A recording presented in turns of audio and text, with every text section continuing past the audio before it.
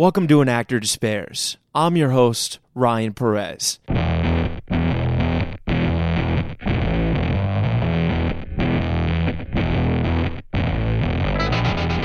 Today on An Actor Despairs, we have actor Julian Giello. Julian is one of the nicest and hardest working actors in the game, and he also helped me get this podcast together. You know him from projects like The Carrie Diaries, Iron Fist, and Alex Wolff's upcoming directorial debut, The Cat in the Moon. Here's our conversation. Long time no see. Yeah, man. Jesus. Yeah. That's the weirder part about getting older is even though you're so close with people, you see people less frequently. And it's so, amazing when you do. So it's good to see you. Yeah, your life paths sort of, divert in their own ways, but not, in a bad way. Just sort of in, we get lost in our own thing. Yeah, it's weird, man. I just turned 29, and it's like, oh, my God, I'm about to be 30 next year. And it's just all these life things start coming in. Exactly. But enough about me, man. Let's talk about you. So, dude, let's start from the beginning. Julian. Sure. Giello, Yao, right? Julian Yao Giello. That's how we say it. That's how we say it. GYG, great rapper name. Yeah. They call me GYG. Yeah, man. So let's start, dude. You grew up in New York, right? Yes, born and raised, the little podunk town of Stuyvesant Town. Stuyvesant Town. Yeah. On the north side or the... On the southeast side. So I was on 16th and C. So I was right next to, Alphabet City. In the Con Edison building? Yeah, the big giant power plant and all the 40-ounce bottles of beer. And the, nice. Yeah. So that was probably when Avenue C was not with artisanal mayonnaise No. spots. And it's sort of there's no artisanal mayonnaise. Yeah. 10, 15 years ago when I was growing up there. I mean, I guess I left 8 years ago. Yeah. But I was living there since I was 4. I'm 26 now. Yeah, it was pretty sketch sometimes. Yeah. We would go biking through and, Did you have an awareness of that as a kid or no? Totally. I mean, it was Stuyvesant Town is kind of like a rent stabilized type affordable housing complex until 8 years ago or 10 years ago. And then they sold it to this big real estate company. Yeah, Blackstone. It was the biggest real estate sale in the country, in America. $5 billion, whatever. It's insane. And then they just quadrupled all the rents, kicked all the old people out. And all the Goldman Sachs bros All the live there. Goldman Sachs bros, or Goldman Sachs bros in training, or grad NYU school dorms and stuff like that. And they got glass. A lot of human resources babes there now too. Human resources babes. Something was said today. But that's cool, man. So your dad is an artist? Yeah, my dad's a photographer and wallpaper and painter and all that stuff. He does everything. And your mom lives in... And my mom lives in Taiwan, yeah. Got so it. I grew up with mom in Taiwan. So I didn't really know her that well growing up. But when I was 19, we reconnected. And then I've been trying to go back to Taiwan as much as possible to see my family there that I didn't know. My sort of more distant family, yeah. And you're a twin, right? Yes, exactly. Yeah, I'm a fraternal twin. My sister's 2 minutes older. Wow. Yeah, it's cool. I love being a twin. I mean, I used to, in this studio, do radio shows. We do shows about birth order and what order you're born in is really important to how your personality sort of exists and what kind of relationships you have with other people. Interesting. And being a twin, I think, is a really special one. Yeah, it's such a unique experience. Twins out there. She's obviously a girl. She's my sister. So it was I feel very comfortable, having emotional, honest conversations with women. So a lot of my best friends are women that I really feel are my confidants. Yeah, you do get along with women really well. But not in I definitely being in love and all that. But I also have a real strong connection with women just in a platonic friendship way, to look out for each other emotionally and stuff like that, which is really nice. It's funny. It's you're one of maybe less than 10 people I've met in my life where it's just you're the most positive, genuine dude where everyone kind of has their faults and you don't really have any. And if anyone ever upset you, I'd have to murder them. You're just such a genuine, great guy. And it's dude, no. Well, please don't murder anybody on my behalf. But I appreciate not yet, you at saying least. that. I appreciate you saying that. But that's great, man. So then with your single father, so to speak, being an artist and living in New York, it's a different upbringing than most people get. I grew up in the suburbs. So what was that like growing up in the city? I guess to me, I'm it's pretty normal. But I mean, yeah, you have nothing to compare it to, so you don't know otherwise. I mean, also I lived in this weird Stuyvesant Town, which is in a weird oasis in New York, where it's there's but 12 parks and there's birds every morning you wake up and it's quiet. And an ice skating rink. Yeah, well, that was a new thing. Sure. That used to just be an empty cement thing. Wow. Yeah. It's crazy, I was 10 years old, taking the subway on my own around. We were walking around, you just hustling all the time. You go to these public schools, you're just running around learning things, meeting all kinds of people, hearing all kinds of languages every day, trying all kinds of food, and you're kind of on your own really young. So like me and my sister were like, my dad's working because he's a single father, and so he's working his ass off. Me and my sister are like, doing our own thing. So we're like at the Boys and Girls Club, and we're like biking around, and I'm playing catch with my buddies, and we're playing video games, and like we're in the park, and like we're just like making things and whatever. So I'm so jealous of that, because it seems like most kids that grow up in New York City, they get a profound sense of independence so early. Pretty early on. Because I see like 8-year-olds on the subway by themselves. I'm like, oh my God. My parents lost me at Walmart when I was 8, I'd panic in the grocery aisle. Like, no, I know. I see some kids that grow up in the suburbs, and it's like, I want my kids to go. I mean, you do grow up kind of early in the city. Like, a lot of the stuff that you end up doing when you're 18 as someone in the suburbs, you tend to do when you're like 13 here. Totally. But it's also like you're over it soon, and then all of a sudden you're like, I moved out the second I was 17, and I could go to, I just was like, I'm going to put myself through college. My dad didn't have the money to put me through college, private school. So I was like, I want to do that though, because I went to public school my whole life. So I was like, I need to do private school. And that's where we met. Yeah. NYU. Yeah. I was like, I need to be in a class of 12 people, not 40. Yeah. Where the teacher does care about what I think, not like good luck. Like, that was a really special time, because it was the first time I was like, I'm feeling like I'm hurt. And it was important to like sort of find that independence really early on. So yeah, I moved out when I was 17 at my house, and I was like, I'm going to get my own place finally. I've been waiting for this. But before we get to the college part, growing up with the father as an artist, and you're an artist now, you're an actor and a musician, how did you kind of get into the arts? Was that something your father kind of forced you into at a young age, or is it something? I mean, look, my dad, he's a sort of multi-talented dude. He's photography and visual art are like his main successes as an artist, as an adult. But I mean, when he first had me and my sister, he was acting a lot. He was doing a couple like indie things, commercials. He was doing classes. He was doing improv and like doing shows and stuff like that. He would do stand up as well. Like, he was definitely in the acting world, and he always has had that sentiment. And so when I was even like 4 years old, me and my sister, we were doing like commercials, like twin commercials, Toys R Us and Target, and we were doing AT&T, all these commercials every day. And then, do you have memories of those? Oh yeah, totally. Yeah. Wow. Like, I remember there was a commercial when me and my sister were like these cute little Asian twins. I'm half Asian, but we look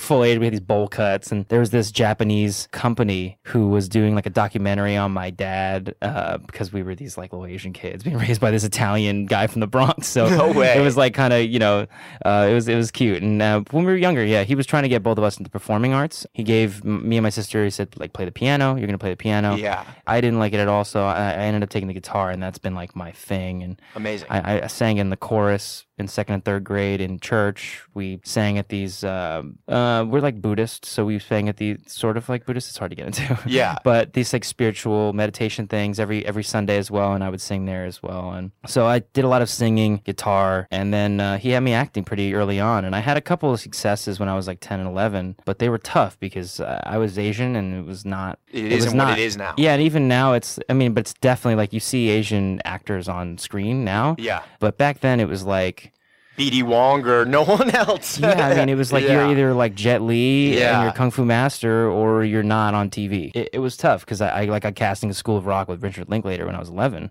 and they cast me as the guitarist because I had been playing classical guitar since I was 6. Mm-hmm. So I was like this kid who played classical guitar, and I was 11. And they were like, perfect time, perfect age. He's good. Did like 4 callbacks for this thing, and then out of the blue, they're just like, hey, that they don't really think the Asian kid would play guitar. A Spanish kid would play guitar, and an Asian kid would play piano. So they changed the Asian kid to be playing piano, and then I didn't play piano. And it's just like, this is like a stereotype, and it's kind of silly because, it's like what people can't see an Asian kid play. It's just the semantics of that. It's just so it just feels silly. Yeah. That's crazy. I feel like when your parents, I don't want to say force, but introduce you to things as a kid, it goes twofold. You either hate them and resent them for it, or you totally love it. So you loved it. To be honest, actually, acting was a complicated journey for me. Yeah. I mean, my dad, he was an artist, and he definitely wanted me to do this. I mean, when I was younger, I loved like computers. I really loved like tech and video games, and teaching myself to code and stuff when I was like 11, 12. World of Warcraft, reading on that. I did that for like 6 months, then I was like, this is a good way to not have a life. Yeah. And I was like, or a girlfriend. Yeah, I was like, oh no, I had a girlfriend. She did not like World of Warcraft. Yeah. But yeah, no, I mean, my dad had a pretty kind of strict work ethic with like,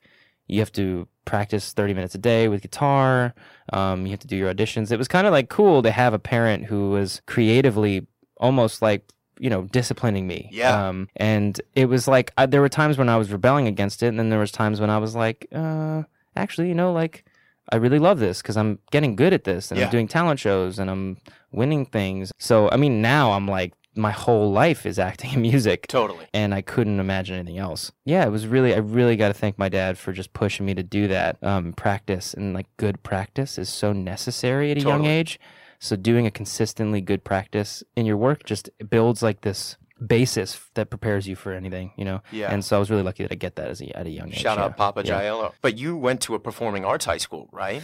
Yeah, I went to LaGuardia High School. So like, When was that decision made? Yeah. 'Cause it is a art school, but No, I went to public school, middle school, and elementary school, just like at the schools that were there. They were like the gifted program thing, so I was kind of doing decent. It was decent schooling, And then when high school came around, I was like, I think I want to get back into acting because I did this musical, Guys and Dolls, in middle school, and I was like Sky Masterson at 13, and I have a little like puberty mustache and like a fedora, And I'm like, lock me, old lady, like whatever, trying to do my Frank Sinatra impression. And then my teacher, this Korean guy, Mr. Ko, he just like really took me under his wing, and like would coach me like every day for the 2 monologues you got to do to get in LaGuardia. Yeah. LaGuardia, to be honest, is the Juilliard of high schools. Had a it was a harder program to get into than NYU was. I believe it was like we had to do a comedic monologue and a dramatic monologue. We had to do improv. There was 4 callbacks. Oh my God. There's 8,000 people apply and 50 get in each year. Oh and it my was like God, crazy. that's crazier than Juilliard. Or 40 get in. It was really selective.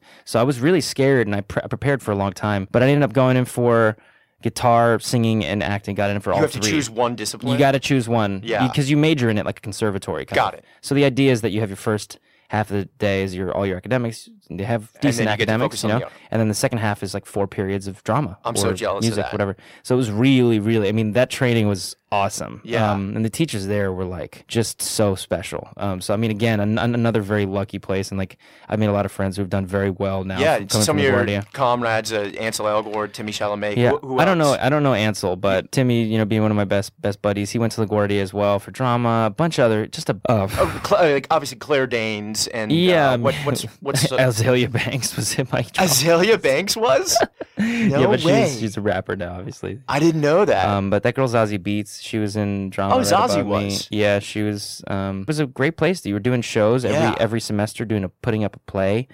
So then let's talk showcases. about that, because getting that kind of conservatory training, then what made you at 18 be like, I don't think this is enough. I want to go. Well, I want to go to another conservatory. Yeah, I mean, when I got to college time, I already had an agent, and I was like, I done commercials and stuff, but I hadn't worked since I was like 11. So I had the agent from when I was 11. You took that break, and then you went to high school. I lost a big job and the whole thing, and then I was like really sad about it. Yeah. And then and at LaGuardia, I'm sure they do not allow you to audition. I mean, you're in school. You literally can't leave school. I mean, you can go afterwards, but I mean, I wasn't able to audition in high school really that much. That's and every not now where and your then head's I did. at. But I was like, I have an agent, but I want to be like, I want to have a long career. Right. Like, that's what everyone keeps telling me. If you get the theater training, then you will have a longer career, and you'll have the tools to be an actor for the rest of your life, not just for a year. You know what I mean? That's kind of what you hear a lot. Yeah. And I applied to 10 schools, and at the time, How many of those being East Coast? 9 of them were computer science. I applied Wow. for computer science. Oh and I my got God. into Oberlin, I got into Binghamton, all these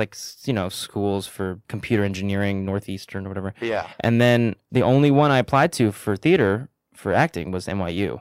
And I was kind of like a last minute, like, I should just do it. It was the last minute for me too. Because I was like, I should go to college for something that's useful. That's Yeah. why I was like, and I like computers and Yeah. whatever. It's kind of cool. And it's like, I was like, damn, I really like acting. Like, I want to, I want to keep doing it. And so I ended up getting into NYU, and I'm sitting there going like, well, this is the most expensive, but they gave me all this scholarship, but I'm gonna have to put myself through it. I'm gonna have to work 3 jobs the whole time. I have to take out some loans, and but I was like, I gotta do it. And also, the main thing is that I wanted to stay in New York. Yeah. Talk to me about that, because I think New York is a city, it makes you or it breaks you. And at 18, were you still were kind of enchanted by the city, or?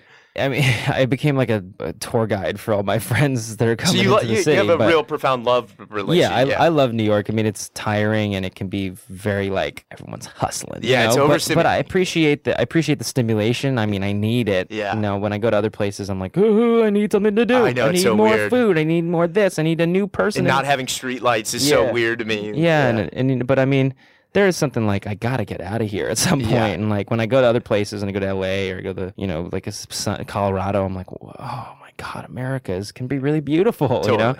There's like nature and stuff. And I definitely have a place in my heart for that. But yeah, no, I mean New York, I'm really happy I stayed, and I wasn't a huge fan of the NYU Conservatory. I hated the theater it too. program. But I did we did that program Stone together, Street. Stone Street, which I thought was cool because until our third year we were doing this primary studio. Where you're paying $800 a class to like roll around on the floor, blindfolded and go like, let me connect with my breath. And like there's really important stuff to be learned in theater school, but that stuff can kind of be boiled down to don't be afraid to do things in front of people. Yeah. And don't hesitate when you're given direction. Totally. Those are basically the two things. And then otherwise there's technique that you're learning that is like for theater. And I'm sitting there going like, I want to do film and TV. Like that's my main thing. Yeah. And so you spend a lot of time in theater programs going like, I want to learn how to do film and TV. I'm going to use what I'm learning here, how to project my voice and how to do accents and how to learn Stanislavski and to do this and this thing. And then I'm like, I get out of the theater program and You were at Playwrights, right? Yeah, I was at Playwrights Horizons, And I'm sitting there going like, wait, no one talks like I do on TV, and how come I'm not getting as much work as I'd like? You know what I mean? Yeah. And then I go into Stone Street, and so I hadn't gotten any TV work, and I had an agent at the time. I'm sitting there like, I'm going out on a couple of auditions, but they're not co-star, guest star kind of things. Yeah, or even series regulars for pilots and stuff. Because you had credits at this point. When I was younger, I'd had like some credits, and I'd done some theater and stuff, and I had the training now, I guess. Obviously. Two major institutions. Right.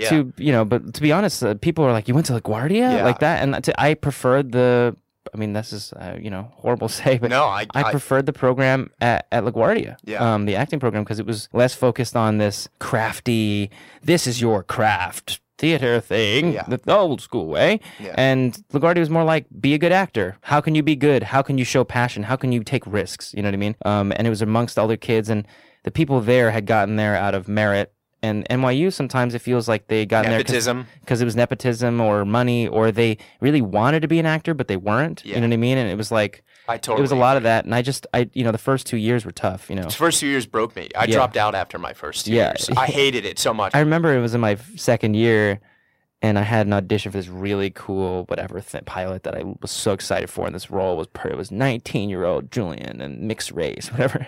And I was like, oh, this audition's at 2 p.m. But I've got this like class where I have to roll around on the floor at 2 p.m. on Friday. And I was like, hey, went to the head of the thing. I said, hey, can I just go for this audition? Like, it's really important to me. I have an agent. I really think it's a good role for me. And they go, well, the rules are if you miss 2 classes, you fail, and you've already missed 1 because you were sick. And I'm like, okay.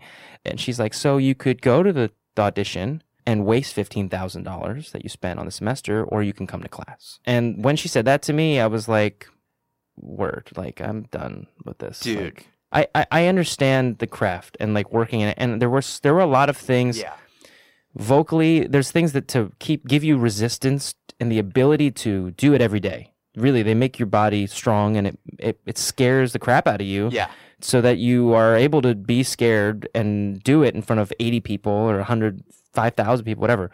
The idea that they're going to be so rigid to slow down someone in their program's growth or ability to do what they love and what they're there for, to me, is irrational and just weird. I'm so glad you bring this up, and she'll probably kill me for saying this, but one of my closest friends, Rachel Brosnahan, that I met at Primary Studio, it's funny because like people are like, oh my God, she's so big, but like back then she was auditioning for this stuff of that caliber and had the exact same thing. I'm pretty sure they did fail her, but it's so funny now. I get the NYU alumni emails, and every time she wins a Golden Globe, it's like, look at our alumni. It's like, you were fucking failing her and telling her and now you're trying to bankroll on her success. Like, I know. Yeah, I get those envelopes, and I'm like, guys, I mean, my bank account says negative $275,000. I still owe you money. Yeah, like, come on.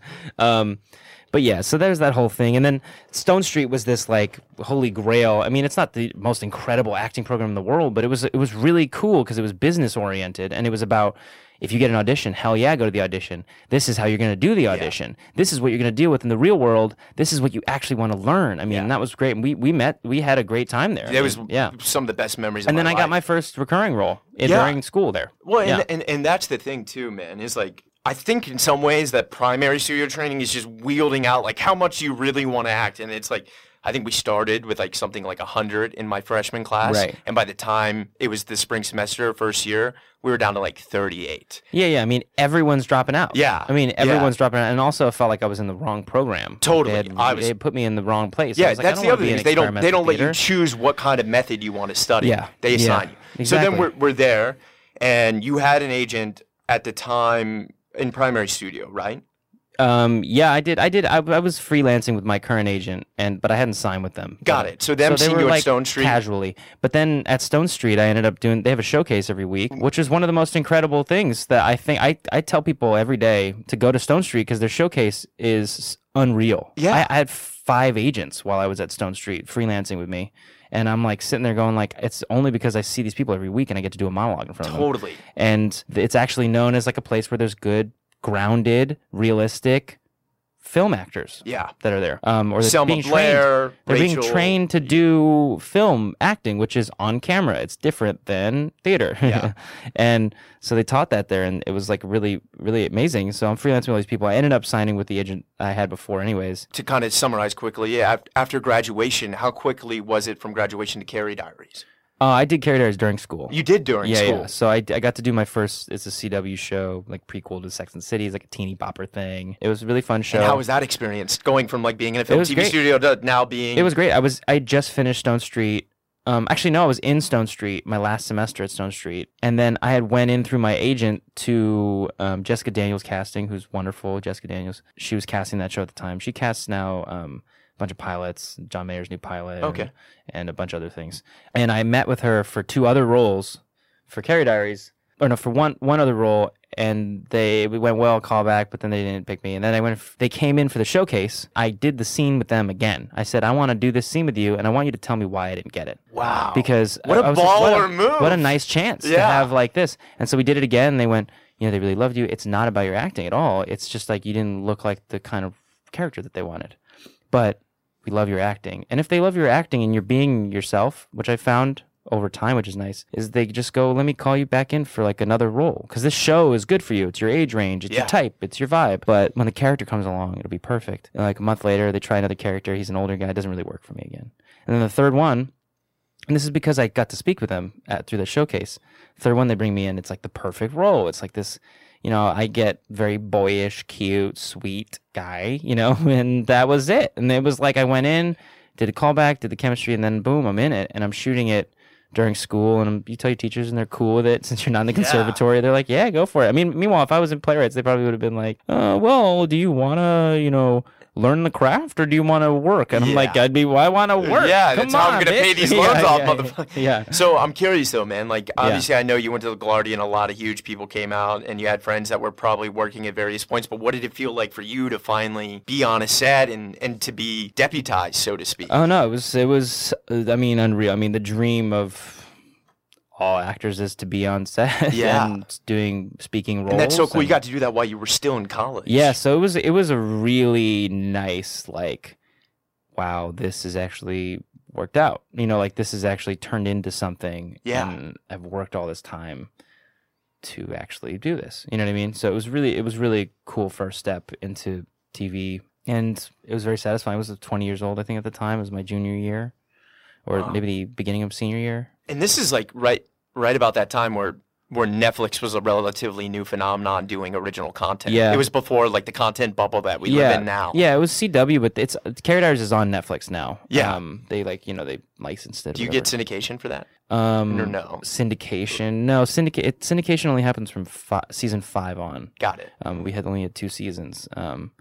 It does still play on there. Yeah, that's great. That's cool. And that was a good experience? Like you look back at that time fondly? That was great. Yeah, one of my best friends, Stefania. Is that where you met? We met. Yeah, we played boyfriend and girlfriend in that show. No way. And also one of my other best friends, Anna Sophia Robb. She was in Billy Wonka and all kinds of amazing old school movies, and she's really, really talented. She's in that new show, The Act, that came out on Hulu. Oh yeah, I saw the trailers for that. It's incredible. definitely watch it. Then But yeah, I met a lot of my best acting friends on that show as well, and they, in New York now, which is really cool. And then that show was unfortunately one of the ones where I think they decided to go a different creative direction with CW, and they canceled it, right? Yeah, CW was going into like a superhero boom. Yeah.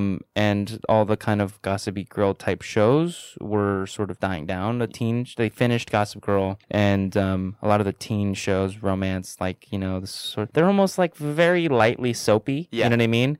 But for teenagers, kind of were dying down. I think they moved it into the direction, and it was also the internet age. Like people were starting to watch stuff on the internet a lot more. So we had the highest ratings on the internet, but we had the lowest ratings on TV because it was a younger audience. So it was like this kind of weird thing where it was just like, this happens and you move on, And so then going off that high, how did you stay sane and focused to continue the journey? I did my episodes of that. I got really sad finding out that it was canceled because they were going to make me a regular for the third season was what they were saying. But, you just keep grinding. Yeah. I was like, now I've done a show. I've done a recurring role, which is they wrote more for me. At first it started off as like a one episode, maybe guest star type thing. And then they said they say something called possible recurring. It means that they want to test you out. If they like you and the audiences like you and the writers feel like it's easy to write for you, then they'll write for you. But if it's not, then it doesn't work. That's the cool thing about recurring roles. They're very like no strings attached, but they can turn into a lot more. Yeah. Some of your favorite characters on TV tend to be recurring roles. So yeah, I see a lot of actors. I don't want to say, I'm not saying you, but like they get lucky and they get money and then they spend it, and then all of a sudden, oh my God, I'm out of a job. And I know you're a financially responsible and overall responsible dude. So what did you do hustling wise to stay alive? Oh my God, dude. I mean, so I was, I had a $25,000 scholarship to Tisch, so that was, thank God. Yeah. But I was still paying like 10 or 15 a year out of pocket. So I was like, I got to pay for my housing, got to pay my tuition, So, I was working 4 jobs. I was actually doing a radio show here. In this studio? In this studio. Wow. I learned to engineer. How's it feel to come full circle now? Oh, hey, I've always been into computer stuff. That always made me money tutoring, fixing computers, doing web design. I minored in web design and maybe music engineering as well. Awesome. And are you one of those actors that does go out for commercials still or no? I hadn't for like a year, and then yesterday. To be honest, commercials are mostly non-union. They're trying to do more union commercials because it's like commercials you don't need a name unless you really need Jennifer Aniston. And right. And Jennifer Aniston's in the union, so she gets a lot of money. But if you just need to look at the camera and sip and then say, yeah, you don't need an actor for that. You just need someone who looks good. Yeah, works for that. What were we talking about? Just hustling post. Hustling. I think of my actor hustle as when I was 18 or 19, summer my sophomore year. I just needed money to pay for housing and tuition and all that. So I went. I worked in Times Square. I found this job on Facebook or something. I had auditioned for it. But God! But it was not an acting role, and I get there and it's this like little closet in this 40-story office building. I mean, like actual closet of an office, basically. It's called Theater Mama, and we go in there. There's just a bunch of costumes and like 18 other actors that are trying to make it happen, of various ages from 18 to 50. Oh my God. And they're putting on Chicago outfits. They're putting on, I had to wear Sgt. Pepper, like a neon blue or orange Sgt. Pepper outfit, polyester, full body suit. And it would be 105 degrees. It was the summertime in Times Square. I mean, it was 105 degrees every day. And I had to go out and go, come see the Beatles, 50% off. Come see the Beatles. Blackbird singing in the dead of night. Da, da, da, da, da. Come see the Beatles. Rain on Broadway. There was a show called Rain on Broadway. It's like a Beatles tribute band. And so that's what I did. I made, basically right above minimum wage. I worked 12 hours a day, 7 days a week for 3 months. It was miserable, but it was also I think it was the New York actor equivalent of like working in the fields. Yeah. I felt like I was plowing the fields, planting the seeds. Yeah, I bet. Watering it, building my own irrigation. This is what this was. It was like you're sweating out everything. You're giving your heart every day. And you know that this is to pay for my education. and to make it so that I can follow my dreams. And it's like simultaneously, it was like a decent paying job, better than working as a barista or something like that. Totally. And I got to sit around and sing. I mean, I made it. You got to practice. Yeah, I mean, I didn't have to sing and I didn't have to do everything, but you would get rid of more brochures faster. And so I would stand on the corner and I became like that guy who would be singing all these Beatles songs, and people would come around, take videos. People would start going, hey, I mean, none of it was. Hopefully some of this surfaces on your next credit on YouTube. yeah, let's hopefully, it was right before all that got real big, Instagram and stuff. But yeah, it was like people would come up and be like, I got a job for you. I got to do this. Are you in the show? You know, and it was just like a little bit of like just work my ass off time, do this so that I can really follow my dreams. And I think that's like a big thing about being an artist in New York is like people aren't afraid to hopefully just really put the work in and do whatever the fuck you can to be able to do this. And then how long of a gap was there between Carrie Diaries and Julie's Green Room? Well, so I did a bunch of stuff in between as well. You did? So, yeah. So there was Sorry, I don't mean to No. I mean, but it was like a long path. Carrie Diaries was not like you get one. It was a recurring role. It was amazing, and my agent was like really happy, and I was like, wow, this is crazy.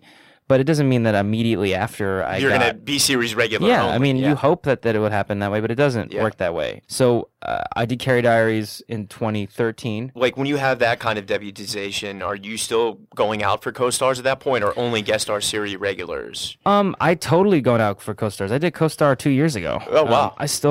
Co-stars are. You don't want to hate on any role. I know, not at all. A role is a role, and if it's a good show and it's a show you haven't been on yet, it's cool. And why not? You know, it's a little bit of money and it's practice, and it's like, why not? But I did the recurring, and then the next fall I did something called the ABC Diversity Showcase. Yeah, Marcy Phillips. Yeah, so that was a big thing because I've been going in for this for 3 years, and I'm half Asian, and you know, it was like this kind of cool like summer camp at ABC up near my old high school on 67th Street. And you spend 4 weeks with them, and they put up a show in a Broadway stage where you are doing comedy scenes in front of every agent, manager, cast and director in the country, basically, 400 people, and they're all CAA, ICM, whatever. Wow. And you're doing the showcase, and that showcase, whether or not it really changed my career, it gave me the confidence to sort of stop trying to act so hard. Yeah. And Marcy sort of goes like, you know, you get cast in shows by just like being yourself, and like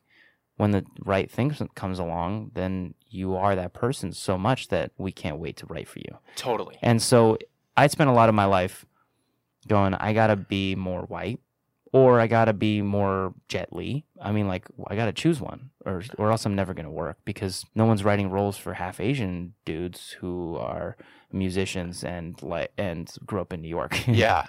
Like, no one's like, let me write this Asian role with this like guy who's got like a New York accent and like whatever. You know what I mean? Like, it's like, who's writing that? No one. So I'm like, well, I got to be the other people, and I don't know how to fit into this thing. And I spent so much time doing that. Carrie Diaries, I got to play myself, and I didn't realize it back then. Yeah. But after the ABC showcase, I went, let me just play me. Let me just do me. And like, when the role's right for me, I will get it. So I got a manager out of that to just sort of kick my agents into gear, because I hadn't went out in a while. And then like a month, 2 weeks into me having this manager, there's a movie comes along called Catfight, where with Sandra Oh, right? Yeah, where they need a half Asian teen kid to play Sandra Oh's son. And I go in for it, and I was like, this is fucking awesome, man. Sandra Oh is like the Asian actress. I'm so glad she's having a moment right now, because she has been crushing the game. She's been crushing it for so long. I loved Grey's Anatomy, and she was just Sideways. She was such a badass, and she's so funny. And it's so funny because I bumped into her, and I was like, my friend Julian did a movie with you. And she was like, oh, yeah, Julian. She's like, did you see the movie? I was like, no, I didn't see it. And then she just looked at me. She's like, yeah. I was like, I got to see it now. I still haven't seen it. But it was the first time. It's crazy. Yeah. The director also, I love that actor. What's his name? The guy from Californication? Yeah, he plays my dad. Yeah. What an incredible actor. Damien Young. That's it. Yeah. It was cool. Like, I had to go in for a role and be like, they need a half Asian person, which is like, I don't get that. Yeah. Like, who wrote that? But this guy, owner, who's really, really mad genius. This guy's like a real artist, like auteur. He does like indie film, and he's just got a super quick mind, writes really funny stuff, satire. He was like, I want to make a movie with two 40-year-old women, because no one makes movies with 40-year-old women, and I want them to beat the shit out of each other, like, and make everyone think it's going to be this cat fight, like where people are scratching eyes and stuff, and it be like the most brutal action ever.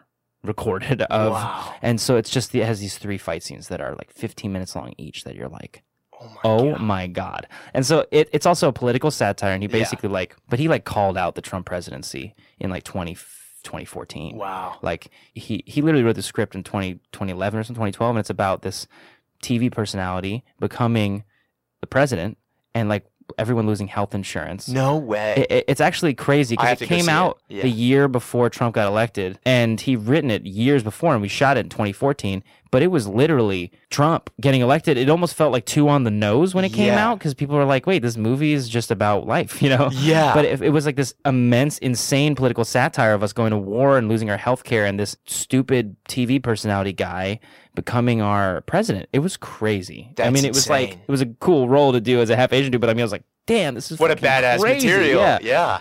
I think the movie was totally nuts, but really, really fun. You know? Yeah. Then the Netflix project comes Yeah, along. so then after that, I was like, I got an indie film. I got supporting lead in an indie film. I got my recurring thing.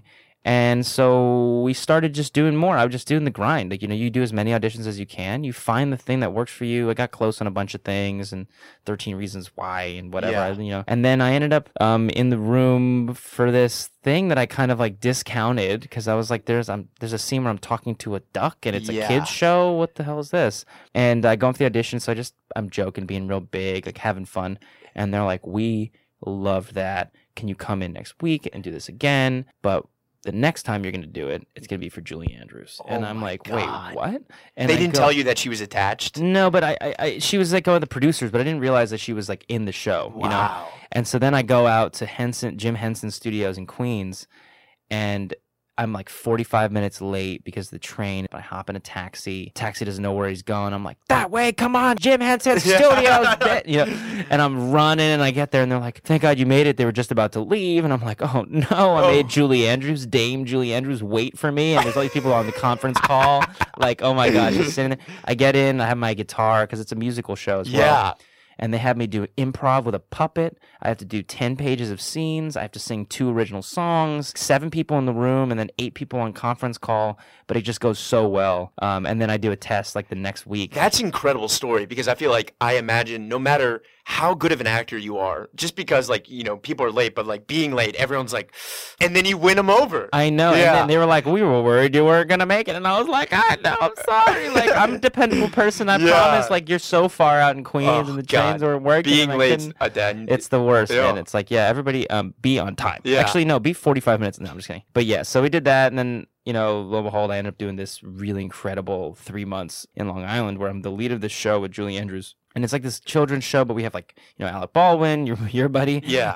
Episode 1, we're teaching acting. We have Carol Burnett. We have him. I'm doing a duet with Julie Andrews in the studio. Yeah. I'm doing Josh Groban. I'm harmonizing with Sarah Bareilles. We're writing songs together, and it's all these really incredible artists. And what an experience, yeah. Talk to me about that, at least from an acting perspective, is like we all want work. Co-star, it doesn't matter. A job's a job. And so then as an actor, when you get something that you know is going to be a children's show and the demographics going to be different, how do you then learn to channel your performance accordingly? Well, look, I mean, to be honest, I didn't work for like a year after that show. And I wanted to do dramas. I have that dream. I mean, I don't think it's the typical one. And I know it's not going to be, it's going to be a different path. But I have that dream of getting nominated for an Oscar and getting an Oscar. Who doesn't? Of course, Yeah. You know, I was sitting there and we had that conversation, my team and I. About taking the project? When I got the project, I was like, this is a children's show. Yeah. This is a children's show. There are puppets in this show. I don't want to be in Blue's Clues because I want to have a career as a serious actor. I want to take it seriously, and I want people to take me seriously. But I was like, people take Julie Andrews seriously. 100%. People take Netflix seriously. People will take me seriously. And also, I just looking at what it was was perfect for me at the time. I mean, it literally, the breakdown said 24, which I was. Gus, his name is Gus. My name is Julian with a G. I mean, I'm sitting there, we both got G names. Yeah. It says multi-talented actor, singer, can juggle, I can juggle, whistle, beatbox, guitar play, dance, act. These are all things that I just like doing. I like doing all these things. And they wanted somebody who was mixed race. And I was like, I can't not do this. Yeah. Like, this is calling for me. This is a 2.5 month commitment over the summer.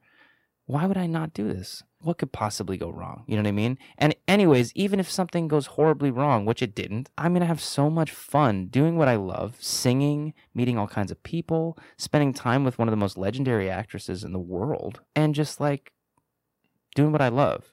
And we'll see what happens. And I did it. And like, you know, for the next year, I went out for a lot of musicals. I did a lot of musical stuff. I got called in children's shows, you know, because I'm the lead of a children's show. It's a big show for children. And now I'm like, that's my You're main that guy. wheel. Yeah. And I was like, I don't want to do 5 seasons of this show. Yeah. I'm going to do 1. Yeah. You know what I mean? And luckily, everything ended up working out where it was like, They you didn't know, have they're not going to do a second season because Yeah. it didn't really make sense to Yeah. do another one because it was like we did all of the different kinds of arts, Yeah. acting and music and that. And we kind of like, what were we going to do? Spanish drumming and like, you know, Yeah. Asian dance or something. It would get too complicated. And it was, you know, it was a It one-time had its kind of logical thing. end. Yeah. Yeah. And Julie was 81, you know. And how was that experience? I can't it was incredible. think of, like, yeah, Incredible. was she great? Yeah, she's I learned so much from her because she just taught me about doing the jobs that you enjoy doing. She told me don't do theater for 5 years and like kill your body because she did that. She almost lost her voice and she did eventually when she was 60 and had to get something removed and then the surgery was botched. She hurt her knee when she was doing Broadway for 3 years, My Fair Lady. I mean, there's so much that you learn about like not overdoing things Yeah. and just being kind to people and giving love around. Like she really does that. She does this thing where she walks in a room and people just gravitate towards her because she has this omnipotence that is welcoming and warm and kind. And there's love in her eyes. You know what I mean? She sells that. It's her thing, you know? And Yeah. I learned a lot of that from her, which was really great. And work ethic and just working with incredible people is so special. So, I mean, that's a once in a lifetime and it's never going to be something I ever experience again. I know that. And I'm so happy I did that because of that, you know? And it's immortal, you know. That's Yeah. that's amazing thing about this medium. You know, Yeah, I it's know, gonna it's- live forever. Yeah, until Netflix is getting... I'm just kidding. Yeah. Well, that's awesome, man. So then after that, how long was that between Iron Fist? Did a co-star in that year. That was the only It was thing on I did. Bull, right? Yeah, I did a You show did with called- Holly, right? Yeah. Yeah, Holly I told had me this, about like, that. Really quick co-star where I just say like a paragraph to this girl, and I was like, you know, let me do this thing, whatever. You know, it's a big deal. I get to play. There's an Asian soldier. I was like, cool. I don't get to play a soldier very often, and he's Asian, and I don't get to, you know, like there's not a lot of roles for Asian guys, at least 2017. And I mean, it's starting to be now, which is really cool, and it's changing, but it's still a lot of work to do.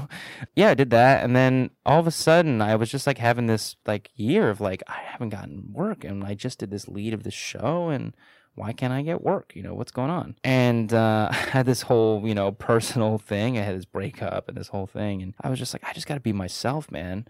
I got to stop trying to wear all the right clothes for the thing. I'm just gonna wear a blue T-shirt to everything, be present and be myself and have fun with this because there's a lot of fun to be had.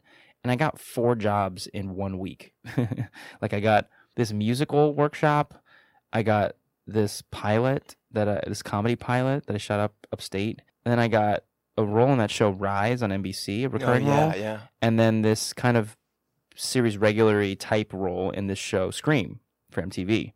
I was like, I'm going to do the Scream show because that sounds awesome. Wes Craven. Good Yeah. man. Wes Craven and Keke Palmer's in it, Tyga, like Mary J. Blige, like really cool.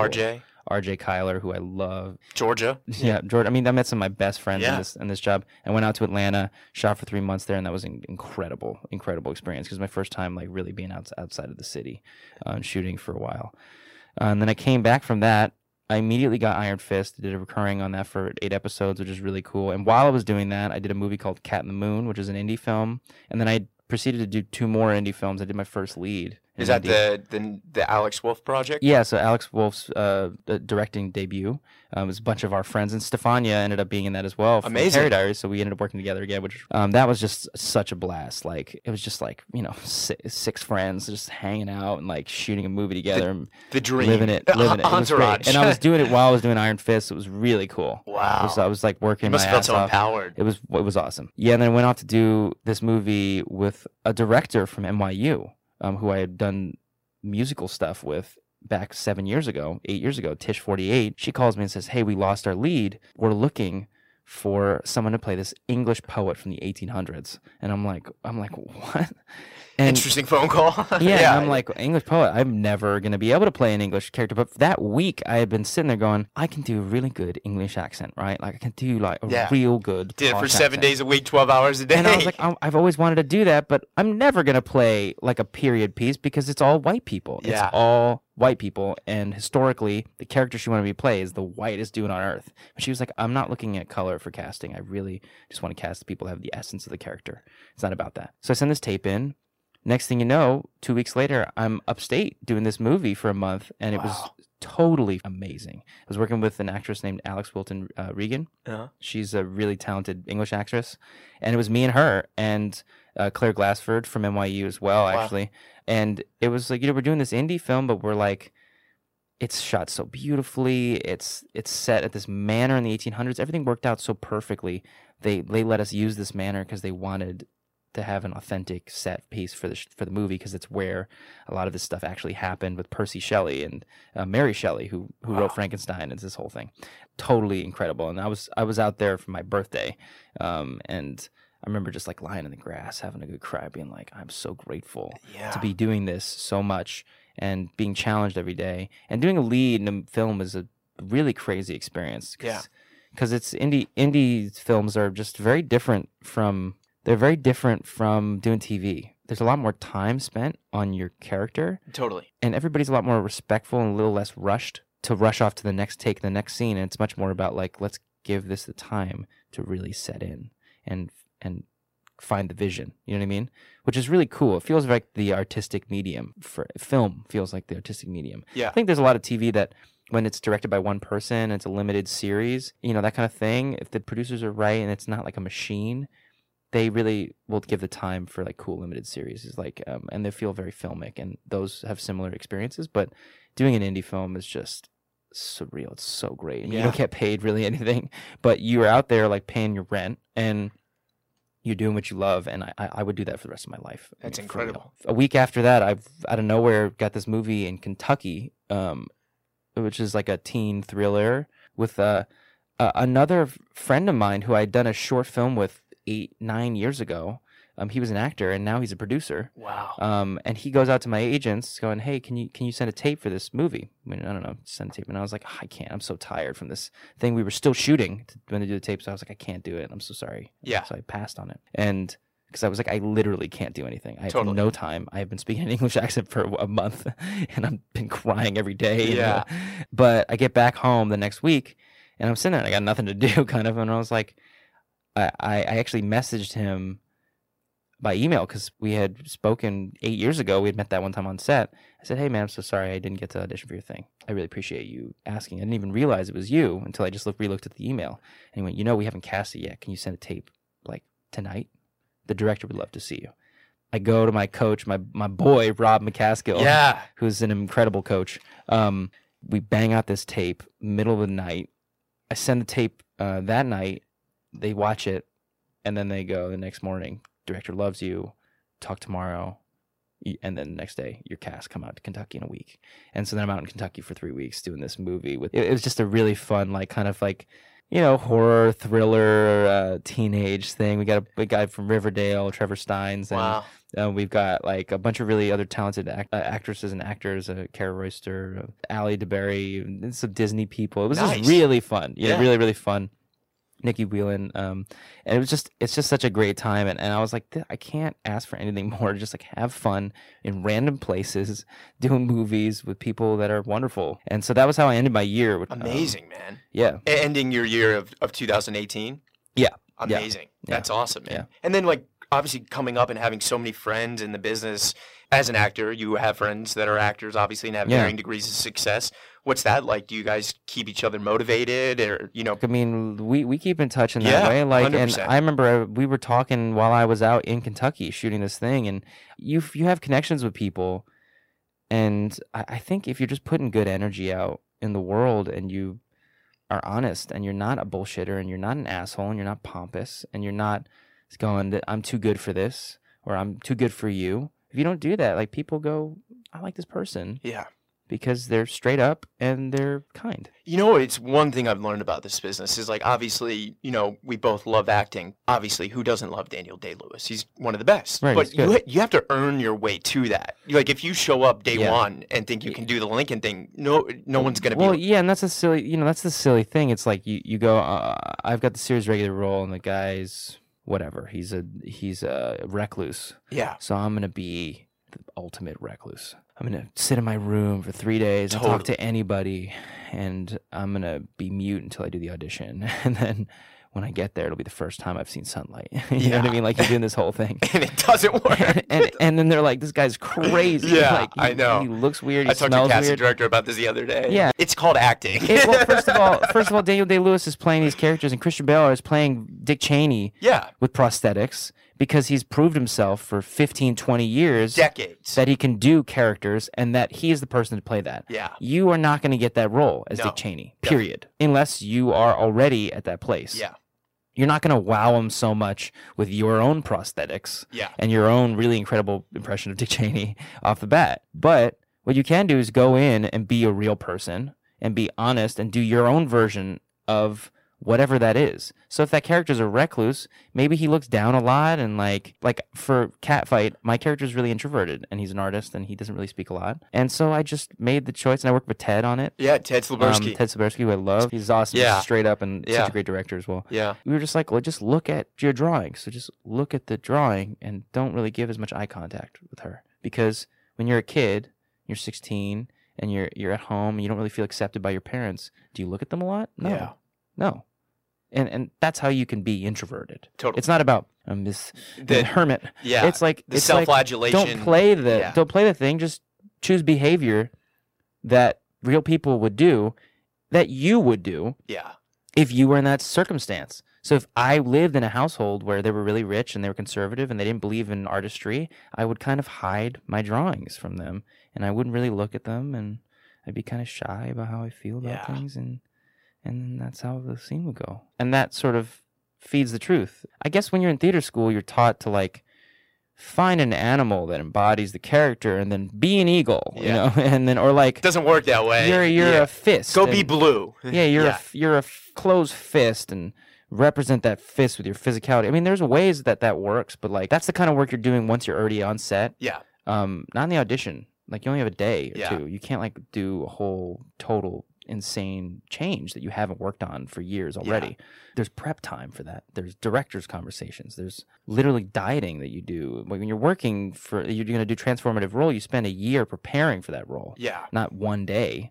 And you can't think that you can just do the prep that Daniel Day-Lewis is doing in a day. Of course. It's just like crazy, you know. Before we wrap, man, I just want to take a second to talk about your music. Let's talk about that. Dude, well, yeah, so the last couple of months, I mean, we were doing the pilot season thing, but I was kind of sitting around going like, damn, like I keep getting close to these things, and I know I'm good, and I feel confident, I don't feel weird about anything, but I haven't gotten anything, and I'm like, well, what's the deal? Like, I want to have more control over my life. And you've always been playing music. I know we didn't talk Yeah. about it, but throughout the years, you were still doing shows at I would do Rockwood and shows, Bitter what's End, the Bitter End? Yeah. do shows and try to music's always been like my really really really big intense hobby like really serious but still a hobby you Yeah. know, not a career and this last couple of months I was like I produce my own music already, let me just produce something that I feel comfortable with and see if I can put it out and what happens. And I put it out in January, like early January.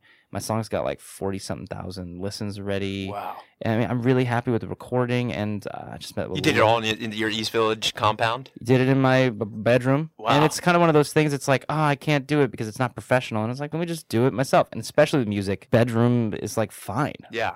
It's totally fine. It's almost like wanted sometimes more. And so I met with a record label 2 days ago, and I've got my first show on May Amazing. 17th. Where's that at? It's been blowing up a lot. Elsewhere Amazing. Elsewhere Space in Brooklyn. Yeah. Yeah, I'm really excited opening for this guy, Alan Tate. But I'm just going to be doing my solo thing there. So, I mean, I'm taking it much more seriously now, which is cool. And as What's an the actor, next step for you? A full length record or? I don't know. Yeah. I think I'll probably do singles until I feel comfortable and then put them all together. I've realized this year, to be honest, while I was shooting, that you have so much free time as an actor. And when you're not working, the free time really is scary. Oh, Because you're like, the most I need haunting to do thing. something. Yeah. Even when you are working, there'll be weeks where you're not doing anything and you're in the middle of nowhere. I'm Yeah. in Louisville I'm in like a mall complex where I'm living in a hotel, whatever, like is, alone in the middle of Kentucky. Yeah. And I'm like, what do I do? Totally. Like, what do I do for a week? Yeah. Where I'm here? Like, I don't have any friends here. Internet's slow, and would I just sit here and watch TV? No. I bought a guitar for $80, and I started recording music while I was there. And I was like, I can do this, and this can be something that I love, that I have control over. Because acting, you don't have a lot of control over. As an actor, you're a contractor. Yeah. To fit into the mold of what someone else has written. You're expendable, man. I mean, it's not that you're expendable. Because I don't think that when you get cast True. as a character, it's because you are truly the right person for that role. But you are the bassist in the band.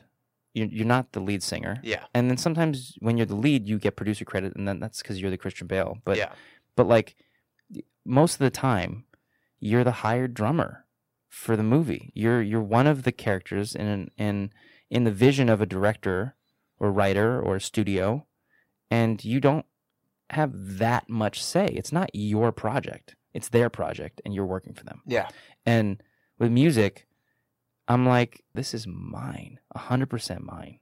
I've made this. It's from my heart, and it does fulfill that artistic depth in a way where we go, I want to give my emotions a place to live, and I want to share this inner life with the world. In some ways, I feel like it's music is better for that, or writing and acting and doing. I think it's similar in that sense, in that music, what we're doing as actors is like a contractor, in the way that if you join a rock band and you audition for someone's rock band, and you're playing and singing their music, is what we're doing as actors. Totally. Until you start producing, directing, and writing your own stuff. Right. And for music, it's just easier to do it and yourself. like you said yourself, you can be in Kentucky and get a guitar for $80. But I'm an engineer too, so I know how to make it sound real, and I have a good microphone, and I can play guitar and sing. And so even that's if you all I don't, need. go on YouTube. There's amazing tutorials. Do a voice memo. Do GarageBand. You can do that. It's no longer like a side thing. It's like a main thing for me, which is cool. And you're so great. I'm like, let me do my acting and my music, and I'm doing both, and there's time for both. Yeah. And I think it's really important as an actor to keep that thing that is not acting, that you love, that makes you feel alive. Makes you feel alive. It makes you feel you've really gotten to put out your heart. I'm so grateful for your time, and I'm so proud of you, man. Thanks, I know it's only many more things to come, but where can people stay in touch with you at? I've got a pretty active Instagram, I guess. Okay. So it's my name, Julian G, Giullian G. And my music is now on Spotify under the name Tarun, Tarun.